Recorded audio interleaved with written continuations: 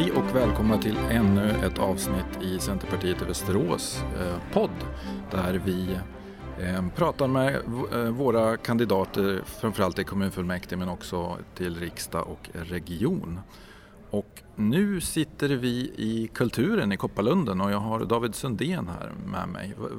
Varför hamnade vi här? Ja, dels för att jag jobbar i närheten, men det är också ett väldigt spännande ställe utifrån ett civilsamhällesperspektiv. Här finns det möteslokaler, föreningar, det finns konst, kultur och så vidare. På många sätt så genomsyras det här stället av civilsamhällets organisationer.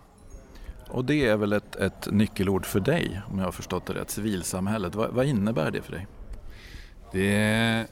Det innebär olika saker, men rent ordet innebär ju två delar. Den ena är ju hela det ideella engagemanget vi gör oorganiserat för våra närstående, för människor i vår närhet, folk vi tar ansvar för och hjälper på olika sätt. Och sen det organiserade civilsamhället i formen av föreningar inom alla möjliga områden. Sverige har ett par 100 000 föreningar som alla har sitt ändamål och sitt syfte och brinner för sina saker. Men sen högst personligt också, civilsamhället eller den ideella organisationen har varit en röd tråd i både på min fritid och mitt yrkesliv. Från jag var 13 har jag haft förtroendeuppdrag i ideella organisationer fram till och med nu. Och jag började som aktiv i en kyrkans ungdomsavdelning, en nystartad sån i den lilla orten Väckelsång. Och jag har haft förtroendeuppdrag lokalt, regionalt, nationellt. Ett av de sista som jag avslutade häromdagen som är jätteroligt var att jag i 8 år satt i en branschorganisation för socialt inriktade organisationer som Rädda Barnen, Röda Korset, Civilförsvarsförbundet, Svenska kyrkan och med flera. Och drev, socialt inriktade organisationers intressepolitiska frågor gentemot regering och riksdag. Men jobbar också till exempel med Volontärbyrån eller IOP, idéburet offentligt partnerskap, nya samverkansmodeller. Så att det här med föreningsliv och civilsamhälle har varit en viktig del av ditt liv kan man säga från ganska unga dagar. Ja. På min fritid då i formen av många olika föreningar som jag varit aktiv i. Men jag har också varit anställd i den här typen av organisationer större delen av mitt yrkesliv. Och den sista anställningen jag hade var också kanske den roligaste. Jag var direktor för Västerås Stadsmission. Och för en del tror att idéburna eller ideella organisationer bara har volontärer och frivilliga. Och så är det inte, utan det finns ett antal människor som är anställda.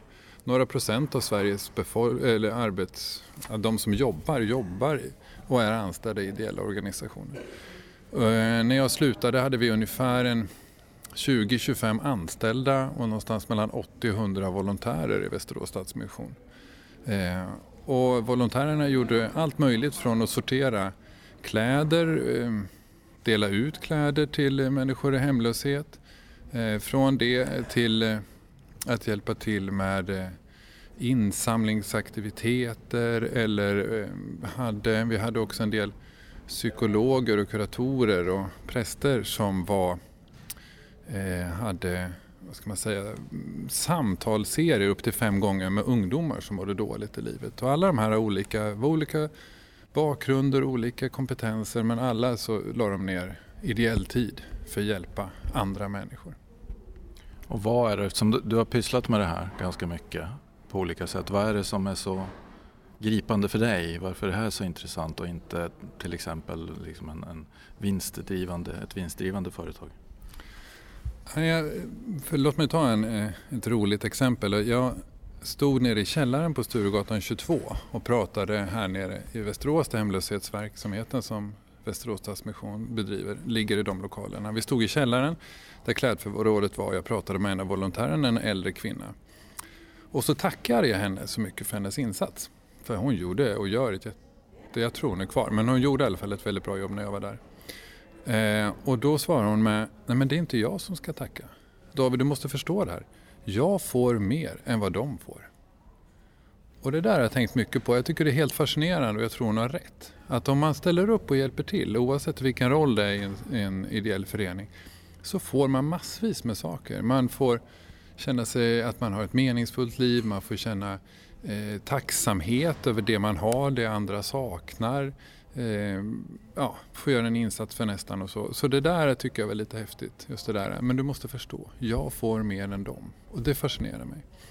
En annan är att det finns så mycket av det vi kan, som vi idag tänker är staten eller det kommunala som driver, men som kommer ifrån de idéburna organisationer. I Centerpartiets lokala program här öppnar vi upp för att ideella organisationer ska kunna driva bibliotek. Och då är det rätt så roligt att tänka på att det första biblioteken drogs igång av IOGT-NTO-rörelsen i Sverige.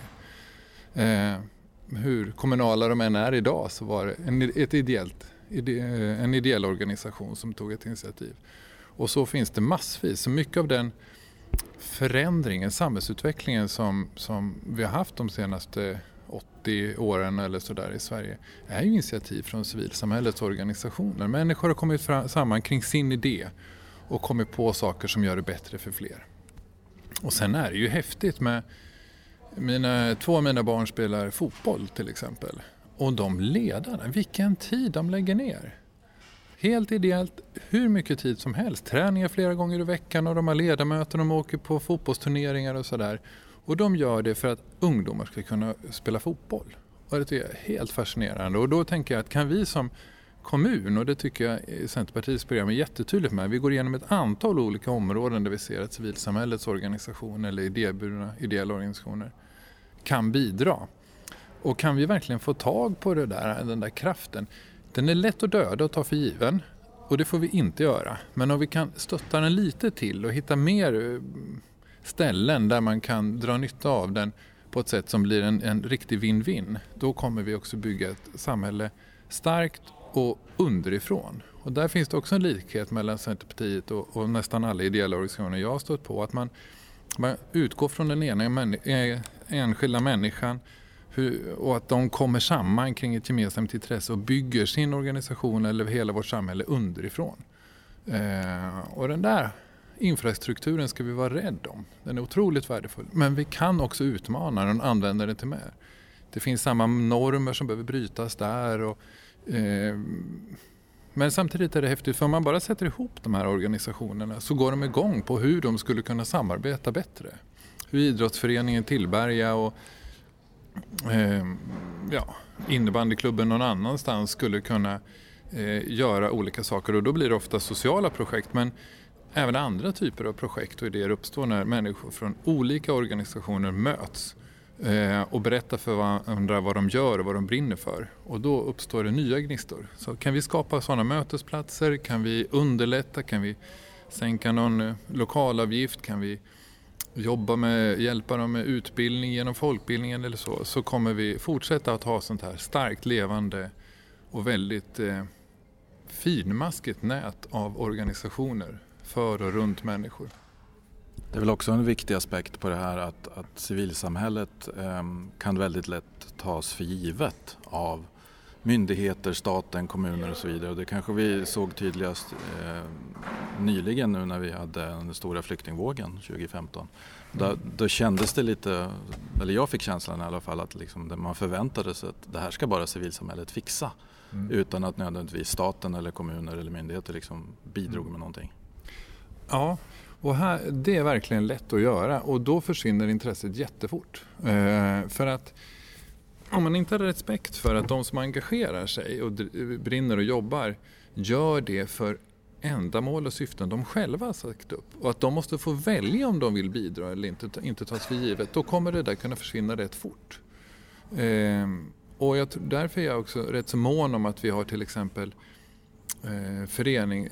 stödsystem vad det gäller ekonomin till föreningar som inte är, de får också vara, men de får inte bara vara styrda av kommunen, att det ska utföras vissa typer av verksamheter och dit, utan vi behöver också organisationsstöd. Bara existensen av demokratiska organisationer som samlar människor är viktig och bra. Och ur det kan det sedan hända magi. För det var ju otroligt många som ställde upp den där hösten 2015. Det visade sig, och jag pratade efteråt med flera offentliga personer på nationell nivå som var jättetydliga med att de hade inte löst det själva. Det offentliga hade inte klarat den utmaningen som var hösten 2015.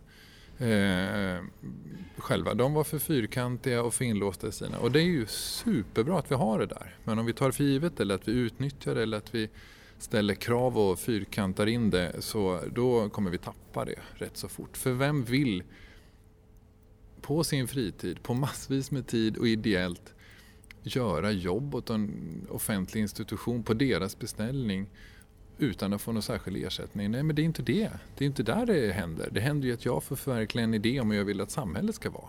Det, alltså värna det där. Och det stämmer väl bra ihop med, du var inne på det, att det stämmer bra ihop med liksom Centerpartiets värdegrund och historia. Vi pratar ju mycket om närodlad politik och det passar väl verkligen in på det vi pratar om nu. Ja, absolut. Och det finns också andra spännande saker. Alltså det finns ett omvänt landsbygdsperspektiv som jag tror kan vara viktigt att ha med sig. Att i vissa delar av städer och stadsdelar och så är det väldigt svagt ideellt engagemang eller föreningsliv. Medan ofta på landsbygden är det väldigt starkt. Så på något sätt så tänker jag om vi kan ta med det här starka engagemanget för hembygden och det runt omkring och sen in i stadsdelar och annat där man kanske har tappat den där, så tror jag att vi kan liksom ympa in nytt föreningsliv i staden med inspiration från landsbygden. Så jag tycker det stämmer jättebra överens. Det är också så att många av dem som är aktiva centerpartister är ju aktiva i många andra organisationer och rörelser också. Så att det är liksom någon typ av kultur som finns, att man ställer upp, man är med, man bidrar på många ställen som genomsyrar hela civilsamhället och också Centerpartiet. Om man är praktiskt inriktad tror jag också ligger väldigt mycket i både civilsamhällesrörelsen och Centerpartirörelsen. Man är praktiskt inriktad och vill bara lösa problem. Okej, vi ser att vi har problem i samhället på olika sätt, men då är vi inriktade på men vad kan vi göra nu då praktiskt för att lösa det? Och det tror jag många som är engagerade i civilsamhället också. De ser ett problem, nyanlända flyktingar eller vad det nu kan vara, och de vill bara göra det, fixa det liksom. Och där tror jag också det finns en koppling mellan de två rörelserna eller världarna eller vad man nu vill kalla det. Det är en intressant tanke du för fram, så egentligen så skulle vi föra in bygdegårdar och hembygdsföreningar då in i staden. Ja, men det tror jag. Det finns ett sådant initiativ, någon typ av hembygdsgårdstanke i någon utsatt Stockholmsförort. Och just handlar om det där att ta in den där gamla tanken på sätt och vis in i en ny miljö och bygga ett sammanhang runt den där med olika typer av grupper och sådär. Jag tror att där finns det något viktigt att ta vara på. Ja. Du har ju tydligt ett väldigt engagemang och har funderat på de här frågorna och också erfarenhet på många sätt. Var det här som ledde dig till att ställa upp som politisk kandidat också, eller? Definitivt. Jag har ju jobbat med frågan om hur jag tycker samhället ska fungera genom olika organisationer. De allra flesta organisationer av och till kommer ju till den frågan. Vissa starkare, de socialt inriktade organisationer där jag har haft mycket tid, funderar mycket på hur det offentliga kan fungera, men även andra gör det. Och jag kände att efter de åren att nu var det dags att göra en insats för att komma in med de erfarenheterna in i politiken och befrukta det med min bakgrund i civilsamhällets organisationer och vad vi har sagt eller vad vi har pratat om och sett utifrån de perspektiven. Och sen är det ju roligt för att jag har också med mig en stark demokratisk tradition att vara skolad i sådana här saker som politiken handlar om. Mötesteknik, jag vet hur man gör kontrapropositionsvoteringar, för det gjorde vi redan i Kyrkans ungdom när jag var 16 och sådär. Så att jag känner mig rätt så på det sättet. Jag är politiskt helt oerfaren, men jag är i det praktiska handlandet har jag fått jättemycket med mig från mina år i föreningslivet. Och du är ju relativt ny medlem i partiet. Det är väl kanske 2 år nu? Något sånt där, 1 eller 2 år? Relativt ny i alla fall. Var det någonting som liksom, vad fick dig att rent praktiskt liksom klicka på knappen eller skicka in blanketten för att bli medlem i ett parti? Det var att Ja, det var faktiskt att det var ett val på väg. Det var ju för 1,5 år sedan ungefär. Och jag tänkte att om jag nu vill engagera mig politiskt och bidra till Västerås på det sättet, så vill jag ju också komma in i någon typ av något sammanhang, någon nämnd eller något annat, så det liksom blir lite praktik. Och då var det att nu kommer det snart ett val. Nu är det dags. Min gamla erfarenhet säger mig att ska man vara med så måste man vara med när det väljs. Ja, och nu sitter du i en nämnd. Hur har du upplevt det? Intressant tycker jag. Det som är nytt som jag inte har varit så med om tidigare är ju det här tydliga att det är majoriteten och oppositionen och att man pratar sig samman inför och så där. Där har ju inte jag varit med, utan ofta i de ideella sammanhangen så sätter man sig alla oavsett bakgrund och intressen runt samma bord på en gång och pratar med varandra. Och här finns det lite förberedelse och lite annat spel om man säger så, som jag inte varit med om. Sen den nämnden jag sitter i kanske är det är ju en utförarnämnd och då blir det väl lite längre ifrån det politiska hantverket. Jag skulle tycka det var kul med en nämnd där det är lite närmare politiska beslut. Vi är nästan lite så här halvt känslan och mer att vara av en utförarfunktion, en bolagsstyrelse, liksom att det är lite den typen mer av översyn och vi får våra uppdrag och hur ska vi få ekonomin att hålla ihop. Ska vi nämna också vilket uppdrag det är du har? Jag är ersättare i styrelsen för vård och omsorg. Och vad gör vård och omsorg för den som inte vet? För den som inte vet så har vård och omsorg ansvar för de av kommunen drivna verksamheterna inom äldrevård och personer med funktionshinder framförallt. Nu har vi pratat ganska mycket om civilsamhället och din erfarenhet av det och sådär. Men vad finns det annat som du vill driva som kandidat eller som du vill se, som du vill vara med liksom att genomföra i Västerås? Vad är andra viktiga frågor för dig? Miljöfrågan ligger mig varmt i hjärtan i kombination med företagande.